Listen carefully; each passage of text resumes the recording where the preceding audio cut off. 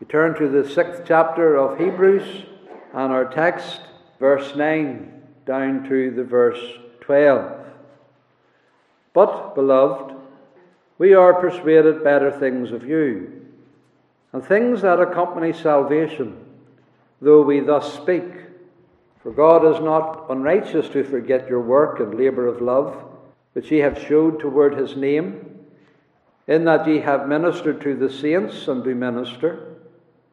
And we desire that every one of you do show the same diligence to the full assurance of hope unto the end, that ye be not slothful, but followers of them who through faith and patience inherit the promises. The theme of this text that I've just read to you is Christian ministry, or Christian service. This is brought out by the twofold use of the verb to minister, or to serve, which is found at the end of verse 10, in that ye have ministered to the saints and do minister. Now, this reference to service or ministry, this refers to the wider Christian ministry in which all Christians are involved. It's not a reference to the Christian ministry, the ministry of pastors, the ministry of elders, but this is the ministry of all the people of God. All the servants of the Lord were saved to serve and to be involved in Christian ministry. So this is not an address to pastors or to elders or even to deacons. This is an address to all believers. Verse 9, but beloved, he's addressing the congregation of the saints. He's addressing every Christian, and there is not one believer in the church that is excluded. So every believer then is a servant. Every believer then in that regard is a minister. And he calls this ministry a work and labour of love. Verse 10. And this is our subject tonight. Christian service. And there are a number of things that I want to leave before you that we draw out of this text as the Lord enables us. First of all, Christian service, whenever it is evident, whenever it is seen, is reassuring to pastors and elders and to those who have the oversight of the congregation. They like to see the people of God involved in service. It assures them concerning the spiritual condition of the flock. Notice the context in which the apostle brings this up, this subject of Christian service. He doesn't bring it up out of the blue. It doesn't come out of nowhere. It's not some random theme that has popped into his head. No, he's been talking about two grounds. Two very different grounds. He's been talking about the ground that is blessed, the ground of herbs, the ground that drinks in the rain and brings forth these herbs that are meet and fit for the use of the dressers, that are beneficial to the dressers. So he's speaking of that good ground, bringing forth these herbs. And then he speaks of the evil ground, the cursed ground, that brings forth thorns and briars that hurt and harm and tear and cut. And then he states, but beloved, we are persuaded better things of you. In other words, you're not that ground. You're not the ground of briars and thorns. We are persuaded better things of you, things that accompany salvation. In other words, he's saying, we believe you have the herbs. We believe you have the fruitfulness. You have union to Christ. You're joined to the vine. I have this confidence. I have this trust. Persuaded, he says. I have this persuasion, this assurance, he says, that you have the things accompanying salvation because of your work, your labour of love, your ministry. I see that. I'm encouraged by that. And that's part of the thing that accompanies salvation, true salvation. So it seems to me then that the apostle is saying, you have the herbs, you have the true Christian service in this respect of ministry. Your Christian service is fruit, and it's evidence. You're not thorns, and you're not briars. You don't hurt the saints. You don't have malice and viciousness. You have love. You have kindness. Those are the things that accompany salvation. And I am persuaded, therefore, you're not of this cursed ground. So that's the context in which this comes out. You minister to the saints, you do Christian service, you have these kind works, and that's a good sign. That gives me assurance that you are true and genuine Christians. And pastors and elders, they look for that. They want to see the fruit in the lives of the people of God. They like to hear profession. They like to hear the people talk about the Lord and talk about their faith in the Lord and their love for the Lord. But they especially want to see the fruit in the life, to watch the herbs develop, to notice the aroma that herbs and spices give. They want to notice that aroma of godliness and kindness in humble Christian service, in the development of good works. So that's the first thing. Christian service, when it is seen, is reassuring to Paul, and it's reassuring to every pastor who pastors over any congregation. He likes to see this in the people. And then secondly, Christian service is something that accompanies salvation.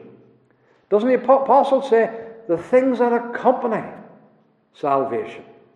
You see, salvation's not alone. Salvation is accompanied by things, the evidence of salvation, the fruits of salvation. Now, there are many things that accompany salvation, of course, but certainly in the context, part of the things that accompany salvation is Christian work, Christian service, and Christian labour. So good works, Christian ministry, service accompany salvation. Someone who is saved will serve. Someone who is saved will work. Let me stress, they accompany salvation. They're not the cause of salvation. You don't serve to be saved. Salvation is not the result of service. We have faith in Christ, and Christ saves us, and we depend on Him for salvation. But that salvation that He imparts to us by His grace has fruit and evidence, and part of that is good works. Grace brings salvation. Salvation is a gift of God through faith. Faith alone, as you have often been taught in the congregation, but good works accompany the salvation that is received. Works then are not the cause, they are the evidence of salvation in the life. And so there are people who say, well, I have salvation, I'm saved, but what we're wanting to see is the things that accompany that. Is there the fruit of the Spirit? Is there evidence of Christian love and Christian service? That's what we are looking for. That's what the apostle has seen in the Hebrews, and he is assured of. If you say you're saved and you're all thorns and briars, and you don't have Christian works, then you're not a Christian. Because salvation has evidence. It has fruit. The absence of fruit, the absence of the evidence, no things accompanying salvation, then there mustn't be the salvation, or certainly we have to question the matter or be somewhat concerned.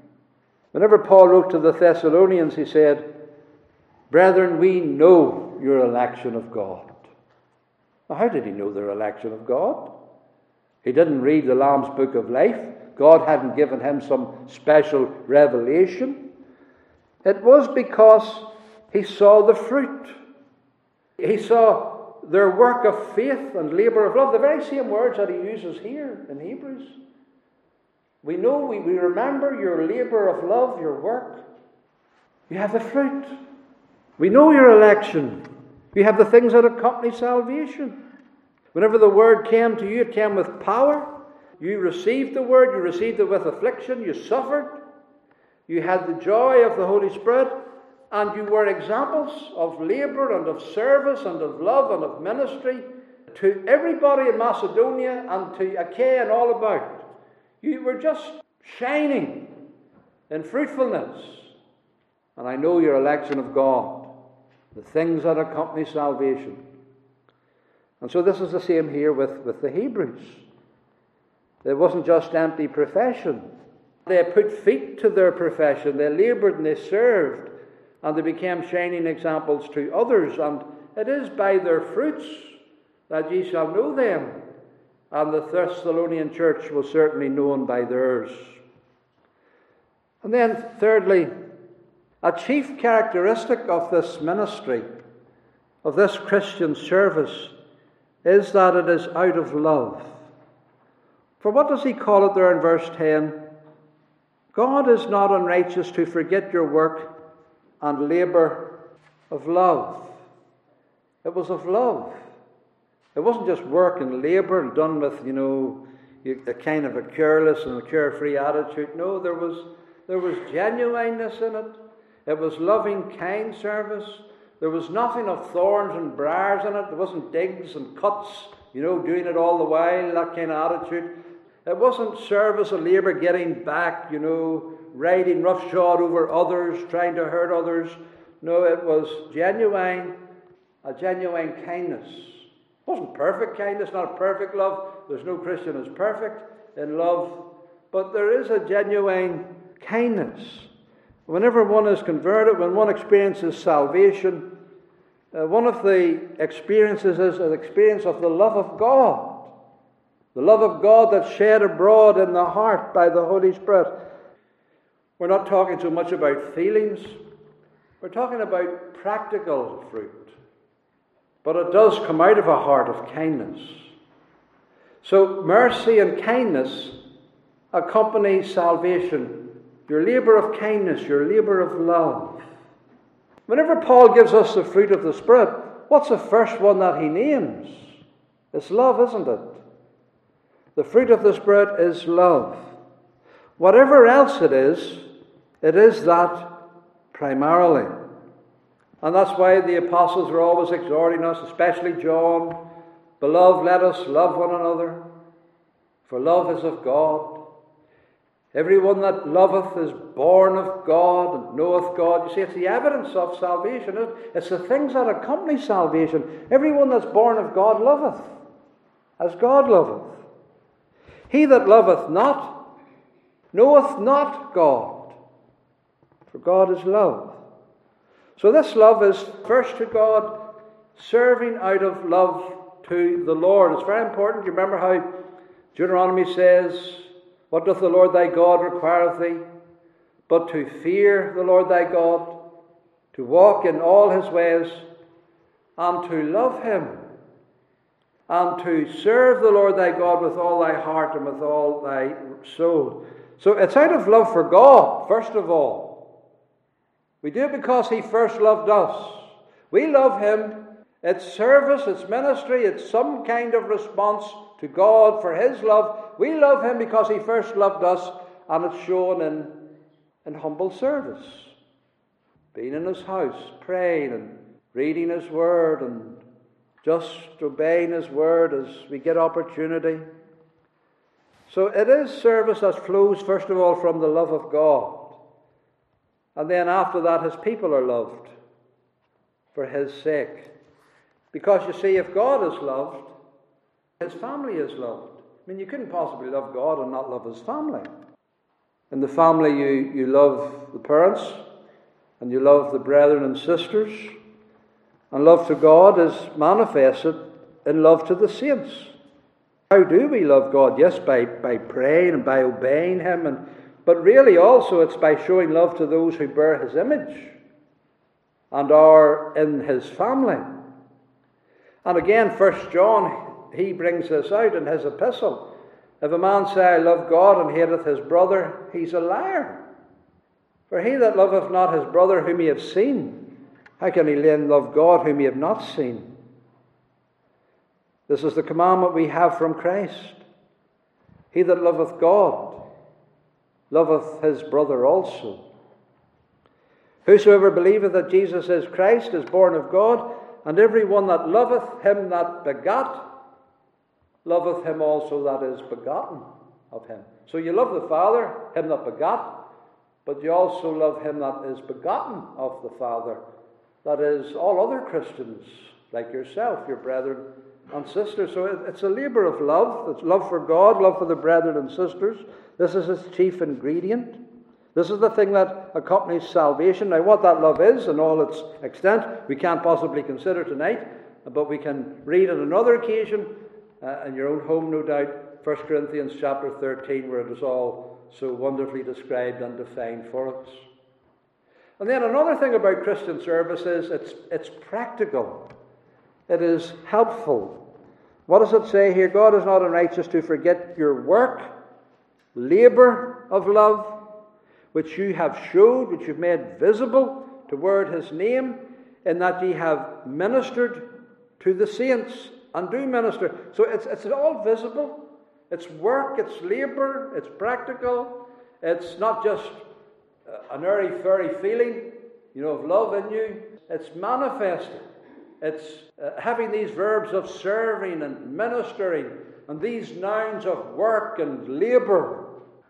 All very practical words describing the ministry of the saints.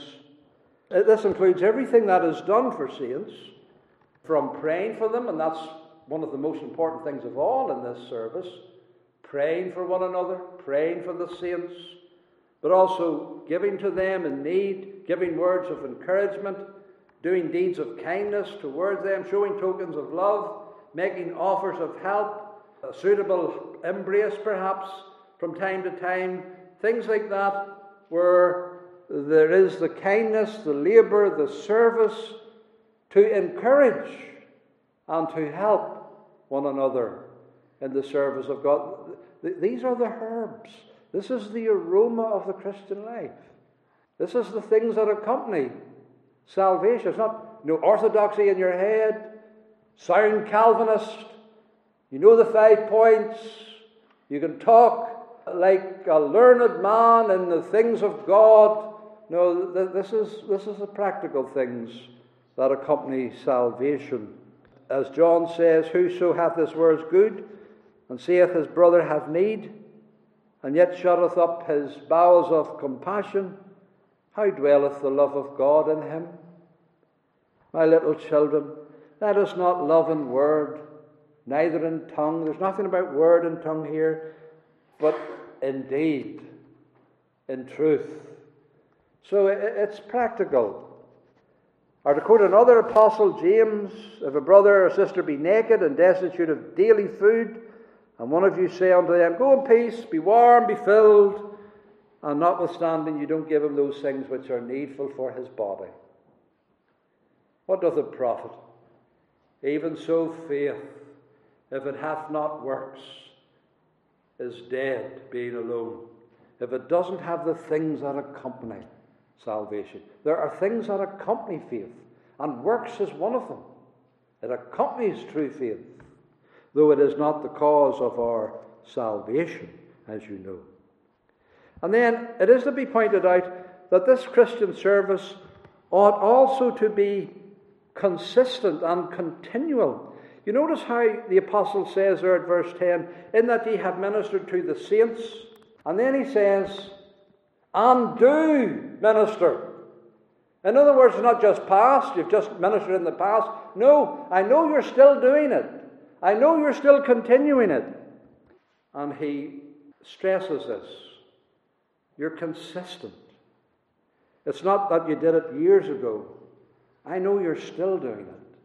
I know you're still praying and interceding and doing labours of kindness and love and helping others. You're consistent, you're ongoing. And so that's very important. This vital element of consistency. And that pastor is blessed who knows his people have not only ministered in the past, but that they continue to minister. They continue to show their service for God. They continue to support the Lord's work and the Lord's cause. And they continue to pray and continue to be at the meetings. He knows that they do this daily also in their lives, that they're kind and as they have opportunity. We can only do so much, of course, can't we, brethren and sisters, as we have opportunity. But we seize the opportunities and are consistent. And this consistency is unto the end. You notice at the end of verse 11, unto the end. Is the apostle always saying this, unto the end? Keep believing unto the end. Your service, your labour of love, your ministry, unto the end. Consistent unto the end. And we have to be continual. There's no good fits and starts, brethren and sisters, in the Christian service and the Lord's work.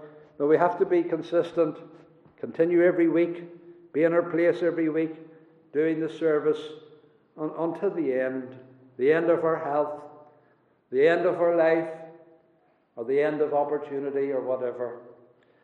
And then Christian service also has as its great end and aim the glory of God. And notice how the apostle states this, your work and labour of love, which you have showed toward his name. That's so important. He could have said which you've showed towards his saints, you've showed towards his people. He does say that, but he says this first, to his name. That's the first thing. Your Christian service is for the name of the Lord. The ministry is on the horizontal, yes, it's helping the saints, it's helping your fellow men, it's on that level, but it's also on the vertical. It's service for God, it's sacrifice and labour for him, it's ministry for him, for the Lord, unto his name. He who has an excellent name, above all other names. Whatsoever you do in word or deed, do all in the name of the Lord Jesus Christ. And that's very important, congregation, that we do it for the Lord. That we pray for the Lord. We pray for one another, but we're doing it for the Lord. That we serve one another, but we're doing it because we love the Lord, and it's for the Lord and for the Lord's glory. And to encourage the saints to go on with the Lord, with his name. So he is at the centre of it all, at the heart of it all. And that was the nature and the motive of the greatest servant of all, wasn't it? Remember the Son of God incarnate. He did everything for his people, but he did it all for the glory of his Father. I have glorified thee on the earth, Father. I finished the work that you give me to do for your name. And that's very important. Do it for the Lord. For the Lord has done so much for you. Do it for his name, without moaning and complaining, without saying, oh, nobody else is doing it, I'm left to do it all on my own. No, without moaning and complaining, for his name. If you have the right motive, you see, it cheers you. You don't get discouraged. You don't get disheartened. You don't get filled with self-pity. You just do it for his name. So this motive must dominate, otherwise we'll be greatly discouraged. Even the best of saints are not always lovable. It's not easy to sometimes serve our brethren and sisters. We all have faults and failings, and we all, have turn-offs about us. And I'm not thinking of anybody in particular. I'm speaking with respect to myself. We all have faults and failings. But for his name, that regulates and helps everything, doesn't it? And even whenever we do have our faults and failings, we still do love one another, brethren and sisters. I know we do. And we overlook people's faults. And we even forget them. Because we love the Lord and want them to be blessed by the Lord. And we go on serving one another for his name. And because of this love that we have for him and for for one another. So His glory is the main motive in our service. And it is for His name that we serve one another. And it is for His name that we forgive one another. Whosoever giveth a cup of cold water to drink in my name, he'll not lose his reward, the Lord says. Just do it in my name. Then we are able to do all these things. And then Christian service, as I just hinted there at the end of that, Christian service will certainly have its reward. You'll notice here how verse 10 puts it, God is not unrighteous to forget your work and labour of love. Isn't that encouraging?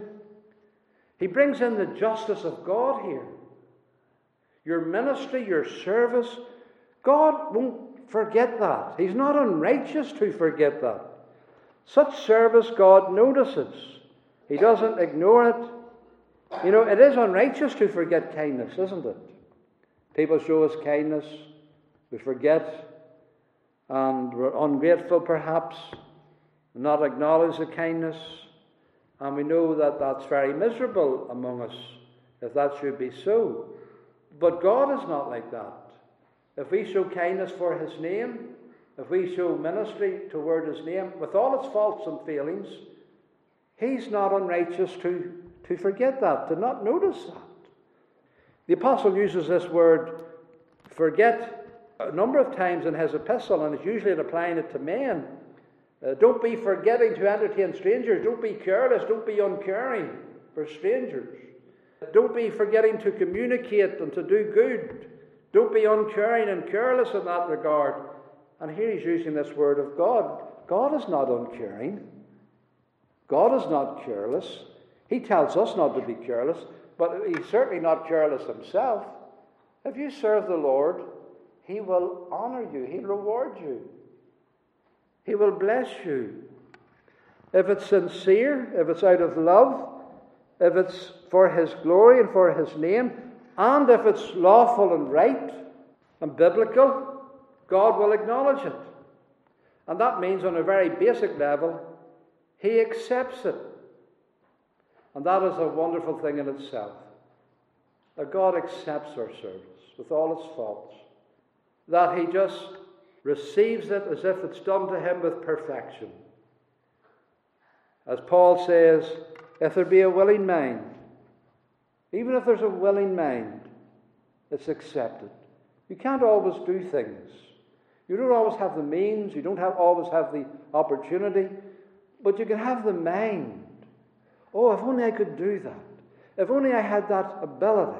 If only I had that gift. If only I had that opportunity. If only I could build the temple of the Lord. He sees the mind. And He accepts the mind. He accepts that as service. Remember how the woman, all she did was pour the ointment on the Lord before His death. And that was despised by others. But what did the Lord say? Leave her alone. She's done what she could. He accepted it. He accepted that rich oil and ointment poured over Him. He delighted in it. He saw the ministry. He saw the service. He saw the love for His name. He saw the sacrifice. And He accepted it. And that's a wonderful thing when the Lord accepts your service and ministry. Although you are very conscious of all the faults in it and all the failings. He not only accepts it, He blesses it too. And He blesses you in that service for Him. And of course, this will include in the judgment day the reward. It's thinking of the judgment day too. Yes, you'll be rewarded now in this life. Praise the Lord. But in the world to come, there is the reward. Whosoever shall give a cup of water to drink in my name. I mean, that's very simple service, isn't it? And there are some people of God, that's all they have opportunity for, just a very simple, humble service. Just giving someone a cup of water. Or something like that. And then He says, if the humble servant just does it in my name, they'll not lose a reward. I notice that. I receive that. And I will acknowledge that. And I will bless that. Verily I say unto you, you shall not lose your reward. And so God blesses this service in these ways. And Christian service then is something that ought to be encouraged by the preachers of the Word. And that's what the apostle is doing here in verses 11 and 12. He's going on to the practical preaching, and he says, we desire that every one of you do show the same diligence. So he's encouraging them to continue on in this service. He's exhorting them in this business. All of you, every one of you. Do you see how he brings that in? He wants to emphasize this. I'm not just talking to ministers. I'm not just talking to you deacons. Every one of you, he says, give diligence in this matter. Give diligence in this business. Every one of you do show the same diligence. You Sabbath school teachers, you official workers, yes, but also you humble believers who just attend the meetings, who just give sacrificially to God's work week by week.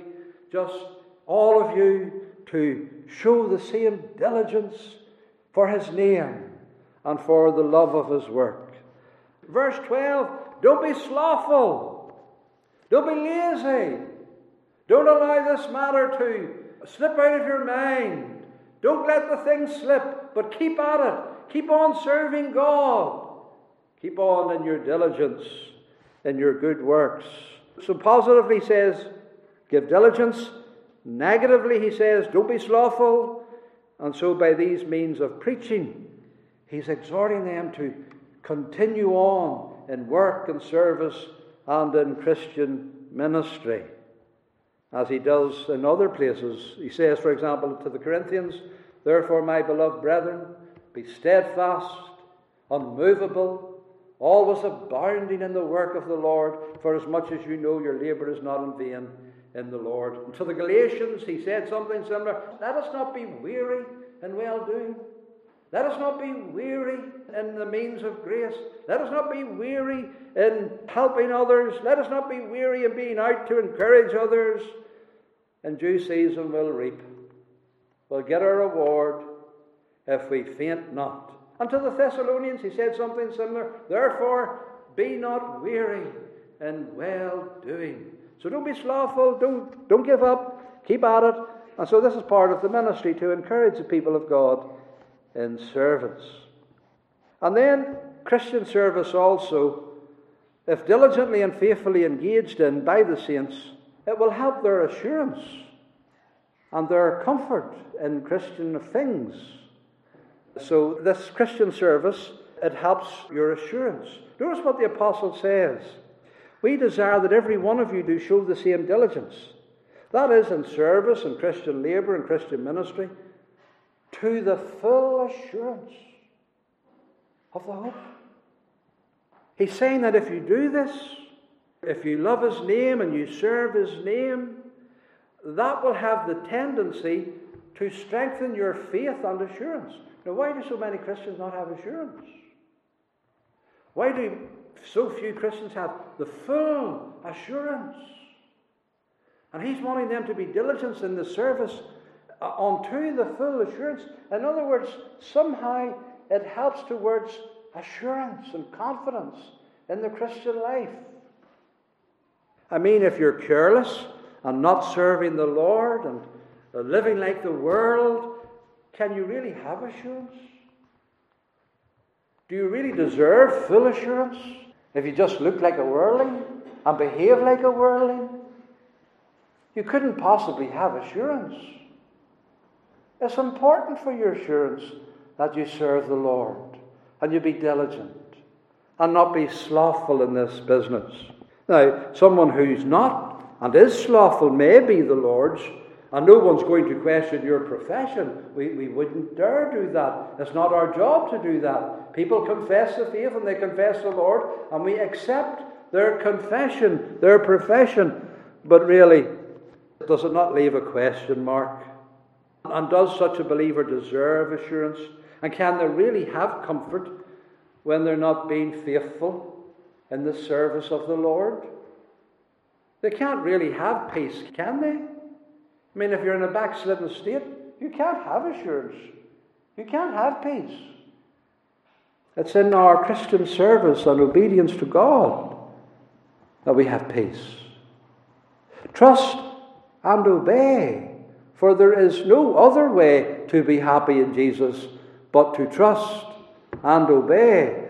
So give diligence in this matter to the full assurance. And as I said, this is why Christians sometimes lack assurance, and certainly lack full assurance. They're not sincerely serving the Lord as they ought. And it's no wonder that they don't have comfort. And then, lastly, Christian service is exemplified in the lives of many saints. Because what does the apostle say there? It has many examples. Verse 12, that ye be not slothful, but followers of them who through faith and patience inherit the promises. And he's bringing us on into a new section with that. You have examples. You have men and women of faith who have gone before. In chapter 11 especially, Paul gives us a lot of those examples of people of faith and servants of God who have gone before. These people who exemplify Christian faith and service, and through patience, and that means the patience of Christian service, the consistency of Christian service, obtain the promises. And the examples in the Bible that Paul covers are Abel and Enoch and Noah, and especially Abraham. And he in fact goes on to Abraham in this regard in the verses that follow. Moses, Samuel, David and others. And then chiefly Christ himself. He's the great example. He is the one that we look on to really as the chief example. All these other examples, they're good examples, but they don't impart grace to serve. Which is why we don't look to them. We look on to Jesus. We don't look to the saints. Yeah, we see their example and we follow their example, but we're not looking to them to give us the grace of service. We look to the chief servant, the author and finisher of faith, the chief pilgrim, who truly and sinlessly and perfectly served his Father. We look to him as the example, who also imparts to us the grace so that we can serve as he served. So these living examples of Christians that are in the Bible, and we also have living examples around us in our life, I trust, as well, people that we've known in our life, and they so stood out as servants of God, and they've been an encouragement in the lives that they have lived. We want to have lived lives like them. What I'm saying, brethren and sisters, there's no excuses. There's plenty of examples for us in church history, in the Bible, and people we've known in our lives. There are plenty of examples to tell us what a good Christian servant of the Lord is. And we should want to imitate them and be followers of them. So there's no excuse for our idleness and slothfulness in this business. So brethren and sisters, arise. Serve the Lord. Don't we sometimes sing that in Psalm 100? Serve the Lord with gladness. Serve him. Serve him with gladness. Glorify your Saviour in Christian labour, in Christian service, and work out of love for his name and out of love for one another. And also remember that our little day will soon end. It'll soon be over. And the opportunity for all of this will be gone. And what did the Saviour say? I must work the works of him that sent me while it is day. The night cometh when no man can work. So these are motives to be up and doing for the Master in Christian service.